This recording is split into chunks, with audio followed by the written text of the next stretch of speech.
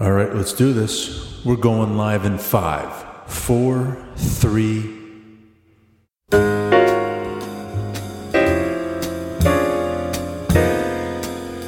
Oh my, just so many business podcasts out there. How can I possibly know where to begin? Here at Intrepid Business, we are about stripping away all of the usual boring fluff and instead focus on showcasing real people doing real business, achieving amazing things. The ones truly changing the world, the instigators making a dent, the people changing how we do sales and marketing, leading innovation, the people redefining leadership. But who are these people? Why do they do what they do? How do they do what they do? Find out on Intrepid Business. And now, here are your hosts.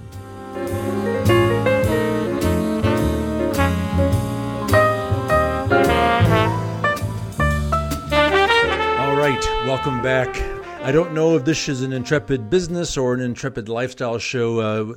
Generally, my conversations with today's guests apply to so much of our lives. It frankly fits anywhere. So I'm just going to call it another edition of Intrepid Radio. So I have interviewed this gentleman now. I think this is the 4th time he's been on the show. Frankly, he's written 4 books now, and so we've interviewed him every time. I always enjoy my conversations. It has been fun to watch this guy's life and career, and he's been an inspiration to me, so always good to spend some time with him.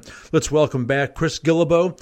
He's an author, speaker, traveler, and the host of the World Domination Summit. Chris, welcome back to the show. Hey, Todd. Thanks so much for having me back. It's a great tradition to come on for every book now. So if I ever write 10 books, hopefully you're still making the show. Well, you better keep writing because I do so enjoy our conversations, and I know my audience does too. In fact, I do want to dive into later in our conversation kind of the journey behind your writing and where it's going and what I think you're creating. So it'd be fun to talk about that. Chris, I'm quite sure that everyone listening to this show is all too familiar with you and your work since you've been on the show several times, but I also think their mindset is very similar to yours, and so I'm sure they're familiar. But just in case, those who are not familiar with the work of Chris Guillebeau, give them a quick background on who you are. Yeah, absolutely. Well, as I said, it's great to come back. I'm a writer, traveler, and entrepreneur. I'm fortunate to have a great community of amazing people all over the world. About 8 years ago, I started a blog called The Art of Nonconformity, and that was initially set up to chronicle this quest I had of going to every country in the world. And I've been pursuing that quest for several years at that point, just as a private journey, but I started sharing publicly about it. And that kind of grew into a lot of other things. I started sharing about entrepreneurship, which is how I'd supported myself, personal development and growth, just kind of lifestyle, just kind of, living your own life and making decisions for yourself, some things that your listeners are probably very familiar with. So that was 8 years ago, written a few books. I produced the World Domination Summit, as you kindly mentioned. And as I said, I'm very excited and grateful that I have a great community, and I hope to keep making things for them for a long time. Well, we certainly hope you continue to do that important work. As we said, the new book called Born for This, How to Find the Work You Were Meant to Do. So, gosh, we're going to talk about your other volumes in the whole Chris Guillebeau series in a few minutes, because I actually do have a very serious question about that. But why this book and why this book now? Yeah, great question. I've evolved a little bit, just as everyone does. And I wrote a book called The $100 Startup a few years ago, which was basically encouraging people to quit their jobs and go out on their own. And I think that's great. I always have my own bias for entrepreneurship. But I think it's also fair to say that you can find your dream job, or you can create your dream job in an organization or a company as well. So the whole goal with this book is to help people apply entrepreneurial thinking, whether they actually want to be an entrepreneur or not. And I noticed in all the conversations I had, a lot of the research that I did with people, they used some similar phrases. And they talked about winning the career lottery was one of those phrases. They said, I feel like I've won the career lottery. I go to work every day. I would do it even if I didn't get paid for it. But fortunately, I do get paid for it. So what happened in those people's lives? What choices did they make? Were they just lucky, or did they actually kind of follow a certain path that led them to create their dream job or to get wherever they are in life? Well, there's an interesting debate going online right now. I mean, there's an old cliche that I think actually, because I've been fortunate to fall into that trap myself, but the old line saying, do what you love and you'll never work another day in your life. And there's plenty of people out there that say, yeah, that's not real. That's not reality. I mean, if you watch Star Wars all day long, you really probably can't earn a living doing that. Right. So, I mean, it's an interesting debate. I mean, I get where both sides are coming from. Where does the philosophy behind Born for This fall fall into that debate. Yeah, yeah. I mean, that's a great example. Like, you may love watching Star Wars, but you probably can't make a living at it. But presumably there's other things that you also love, like you love more than one thing. And so I think when it comes to that whole question of do you follow your passion, well, you can follow certain passions that have overlap with what other people value. And so the model that I used in Born for This is that everyone kind of wants three qualities in life from their work. They want joy, which is exactly what we've been talking about, something that you love to do. They also want money because it has to be viable. It has to be sustainable. This isn't a hobby, it's a career. And then they want flow, which is essentially using your unique skills and doing the kind of work where it doesn't feel like work. It actually kind of feels immersive, and you can spend a long time on it without realizing how many hours have gone by. It's something special that you do. And so I think the closer that we get to this intersection between joy, money, and flow, that is the ultimate goal. It doesn't mean that we won't have to make compromises. Doesn't mean that we won't settle at different times in life. Like, we have to do that. I delivered pizza when I was 16 years old. I don't think that was the work I was born to do, but it was fine. The goal essentially is to get closer to that intersection.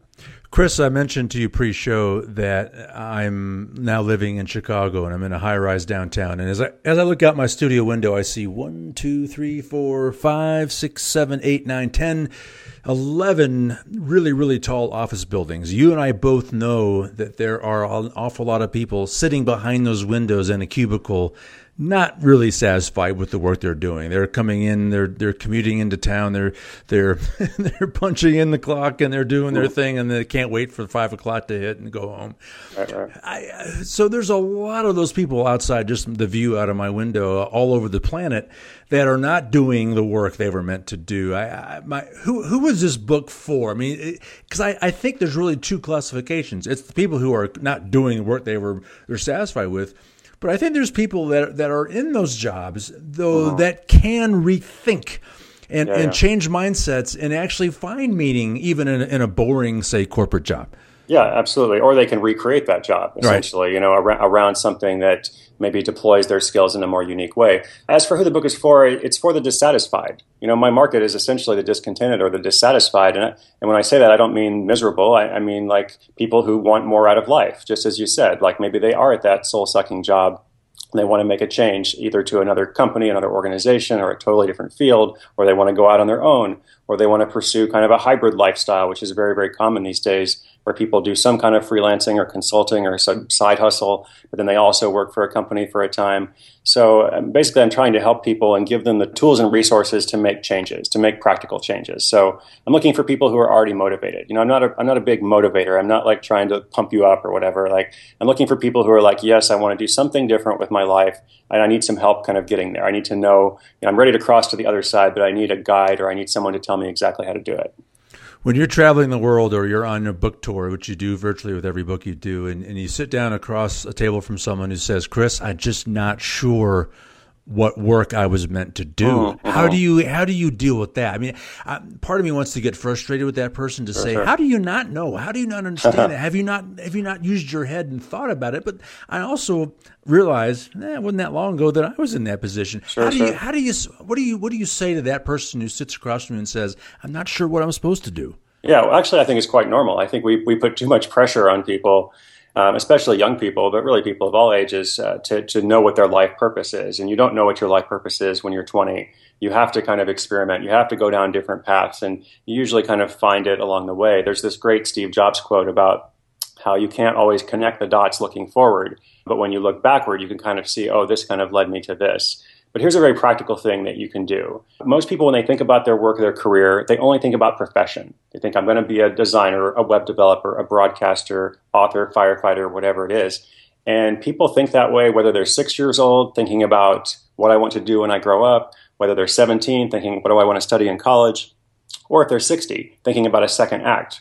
And what I found through the research was it's actually just as important to understand your ideal working conditions. And so working conditions are things like how you like to spend your time, when you're most productive, how much work you like to do with others versus working on your own, how you like to be motivated and incentivized and rewarded for your work. If you can start to kind of think about those things and then make career decisions along those lines, it can actually get you a lot closer to that thing you're born to do even if you're not sure like what the big picture, what the content is or the profession, you can actually begin to enjoy your work a lot more by thinking about working conditions. Well, you've talked about that a lot. It's almost in the context of the ideal work, as well as thinking about the ideal working conditions, which I think in most cases are very separate. And if I'm understanding what you just said correctly, that's the first step, right? Is understanding, all right, what are your ideal working conditions? Because that is an environment that you can control right now, and no matter where you're working, correct? Right, exactly. And these are things that we don't learn in school. We're not trained on how to understand, okay, how do I do my best work? And formal education is all about hard skills. It's all about teaching people how to be an engineer, how to use that programming language or whatever. And what is just as important is, as you said, the working conditions, also soft skills. Soft skills are things like communication, follow-up, follow-through, negotiation. These are things that can advance your career. These are things that can get you out of that high-rise office building, that soul-sucking job, into something that is more enjoyable, more rewarding, more meaningful to you. And anyone can improve these skills, right? Anyone can learn to be a better communicator, can learn to facilitate meetings, can learn to be the person who kind of captures information and goes and makes sure something happens. That person is very valuable, regardless of what their specific occupation or profession is. See, I think about the person in that soul-sucking job, as you say it, and I say, what do we need to do? How does that person figure out how to get inspired to finally say, enough of this, I want to move on? I mean, just half an hour before we connected online for this conversation, two gentlemen delivered a new dresser to Mrs. Schnick. Mm-hmm. And I was thinking about those poor bastards that had lugged this giant dresser up an elevator. And I thought, ugh, what a miserable existence. And I thought, you know what? Because I was thinking about the conversation you and I were soon to have and say, what do I tell that guy? How do I inspire him? How do I begin to figure out how to coach him, how to help him, how to inspire him, how to motivate him to say, look, in the short term, you're going to have to figure this out because this is your job in the short term, but there is more out there if you want it. I mean, so it's kind of what you're saying, right? Is there's a way to say, even though I deliver furniture, now, I can take pride in the fact the furniture is high-end. It's quality. People talk about it. It's something they're proud of and all that. I mean, so I can take some pride in the fact that I play a role in that story. I mean, I'm just trying to figure out how the guy listening to this episode who says, yeah, but I deliver furniture, there's no hope for me. Okay, well, I think there's two different groups of those people who deliver furniture, which, as you said, it can be a noble thing. It's fine, But there's the group of people who want to change and those who don't. And so as for how to inspire people, I don't know if that's the right question because I'm not very good at going to someone and saying like, hey, by the way, like your job sucks and you should change and here's how you can do it. But there are a lot of people who are in that situation who are like, yes, this isn't what I want to do, obviously, with my life, for the rest of my life. And those are the people that I'm interested in reaching. And so I think sometimes people come to these big changes when they get pushed, when they get laid off from their job. I have so many stories of people who have, been laid off and that kind of led them eventually to the work they were born to do. So they had this kind of forced imperative where they had to go out and do something different. And that's interesting, but to me, it's almost more interesting when someone doesn't have that imperative. They are just kind of sitting in that office building or wherever their work site is, and they actually kind of begin to take action, to take initiative, to create something. One of the things people do a lot is create a side hustle. So I wrote a lot about this in the book, and this is, something that you do kind of on your own. Maybe it doesn't make a ton of money, but I found, again, through research that even a small amount of money from a second or a third income source is disproportionately satisfying. When you get your first client, when you make something and you sell it, even if it's just on Etsy or eBay or whatever, people get really excited. And I've seen that in my life too. Like whenever I've started a new business or something, I might work 40 hours on something and it makes $50, but I'm really excited because I made that. And I think that produces confidence. That allows people to then say, okay, how can I do this more? Or how can I apply this skill in a different way so that I can get out of the furniture delivery business and into something that is more rewarding, more meaningful, and hopefully pays better too.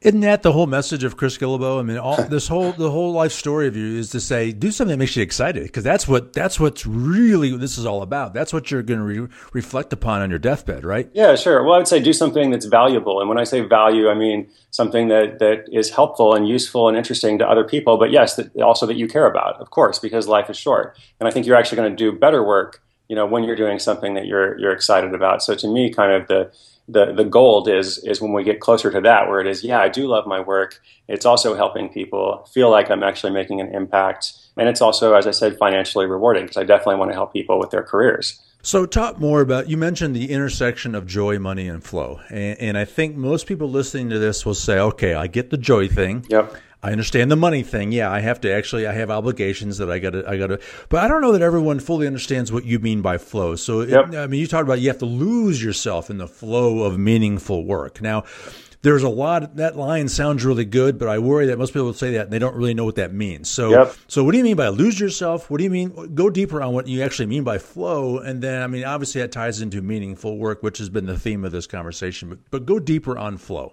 Okay. Yeah, totally. It's a good question. So here's something you can do at the end of the day. At the end of the day, you kind of look back on your work day and you answer this question. First question is, did today matter? And you know the answer to that question. Like, you're able to answer that. Like, you can look back and say, okay, did I get closer to my goals? Did I invest in the relationships I believe in that are important to me?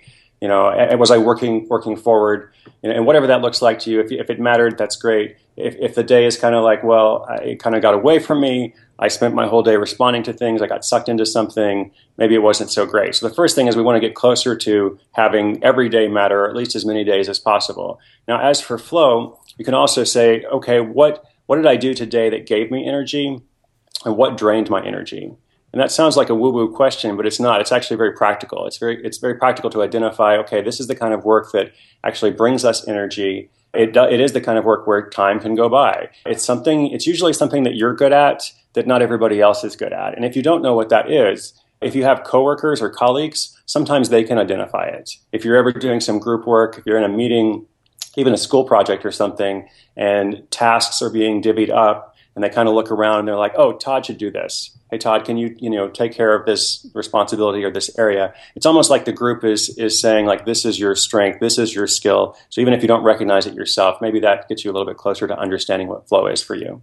Yeah, no, I appreciate you expanding on that. And I love the question that you should ask yourself at the end of a day. Did today matter? And here's another thing I worry about, though, with that question, Chris, is that if I'm listening to this and I say, well, all right, so did today matter for me? But I think about Chris Guillebeau, who's traveled to every country in the world and is continuing to travel. And he started these amazing businesses where he works from trains, and he works from planes, and he works from hotels, and he runs on every beach on the planet. And he's written 4 books now and all that, and probably got more coming and all that. How does my life compare to that? It sucks. And I think it's important and I would love for you to comment on this, is to say how today matters is different for every one of us, right?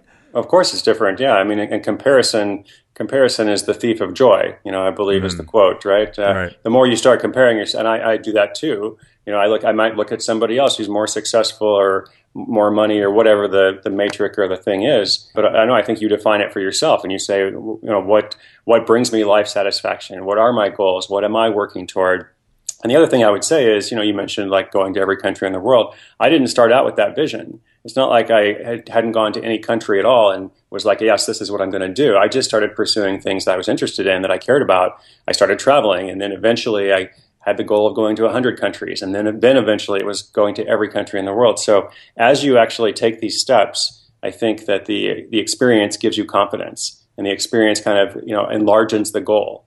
So, once you start going down this road, the road of adventure, the road of exploration or discovery, you don't always know where you're going to end up. It may be actually a lot further along than you first expected. Yeah. Chances are that's how it works too, right? And that's okay. And that's the beauty of that discovery, of that journey. So let's close on this subject. I told you I wanted to ask you about this body of work that you're beginning to create. As I was reflecting on your writing career, I'm not talking about necessarily the blog chronicling your journey to nonconformity and traveling all these countries. I was thinking about the actual books, right? So the first book was kind of The Art of Nonconformity, and followed by The $100 Startup. And then the third book, which was actually still my favorite, was The Happiness of Pursuit, which was this idea of, hoisting the trophy is great, but actually what you're going to find is the journey and the work that went into what resulted in hoisting the trophy was what you're going to find is truly meaningful. At least that's what I took away from that. Mm-hmm. And then I think about Born for This, the new book, and I look at that body of work, and I almost have a couple of questions. Was this part of some grand scheme? Because I sit there now and I think about if some young kid walked up to me, say he was 16 years old, and he was nearing the end of high school, and he was like, I am ambitious. I want a big life, and I want to do something different. I don't want to follow the herd. Part of what I would almost do now is say, I got one thing to do. Just download the whole 4-volume series from Chris Guillebeau, because it kind of gives you this roadmap of a unique life, right? I mean, I'm some people maybe listening to this saying, "Oh, you're just kissing Chris's ass on this thing," but let me tell you though, that's how I see this thing almost coming together. And I don't know if that was some grand scheme of yours or if that's just how it unfolded, and I don't know what you have planned next, if anything. Talk to me about how this is this entire body of work kind of folds into one narrative. I mean, I think it's actually quite fascinating. Well, you're very kind to say all that. And it definitely was not a grand scheme. It wasn't a grand vision or a strategy. I had no idea that it would kind of turn into this. And when I was getting out of high school and going into college, well, first of all, I didn't actually finish high school. I dropped out of high school. I had this turbulent adolescence and wasn't really sure which direction my life was going to go. I ended up being able to go to college later, and that was fine. But I spent 4 years living in West Africa as an aid worker, and that's where I kind of discovered the love of travel and different cultures. And I had always been big on goals. I wrote about that in the Happiness of Pursuit. Like I was a list maker. I was always like writing down my to-do list and my list of ideas and things I wanted to accomplish. And so that turned into the quest. And then as I was turning 30, I kind of looked back on some of these experiences, and I thought, well, this is fine and well, but what am I really building here? You mentioned we were talking during a break about Seth Godin. Seth Godin is really, really passionate about encouraging people to create building blocks in this body of work, as you called it. And I thought, what is my body of work? What am I working toward? Because I've done all these random things, but they don't actually point to anything together. And I have no platform. And when I say platform, I don't mean it in like a social media way. I just mean like I have no means of reaching people. If I have some kind of message I want to share, how would I possibly do that? So that's how I started the blog. And in the beginning, it was just, here's all these countries I'm going to. And I got some really great feedback, maybe, a couple months in of writing the blog. A lot of readers kind of said in different ways, hey, this is great for you, but what does this do for me? Right? And it does. And I was like, that's a good point. Actually, it actually doesn't help readers just to say like, I'm this guy doing this. And so that kind of helped me go down a road of transition and thinking, okay, how can I use my story, but not just my story, like all the stories of people in the community, people that I've met, people that I've met through referral, friends of friends and friends of acquaintances and so on. How can I tell this collective story? You mentioned collective narrative. How can I tell this collective story in a way that gives people tools and resources, that gives people role models, not just me, not just any celebrity, but real people who have done amazing things?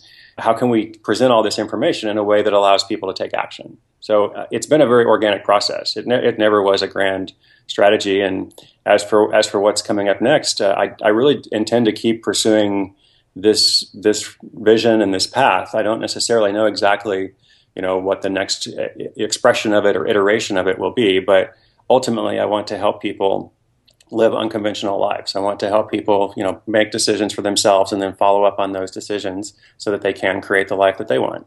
Well, to me, when we can label Chris Guillebeau successful is when we all look at life unconventionally, just as a natural state of being, right? I mean, when we have to sit there and classify this traditional life versus this unconventional life, that's why your work still matters, because there's still a pursuit to achieving that. Someday, I think we're going to get to a point where everyone's living unconventional life, and that will be the new normal. And I think that would be a good place to be. Well, I was going to be impressed with either answer, Chris. If you had said, "Oh, this was all part of a grand scheme," right. And I launched with the publisher several years now.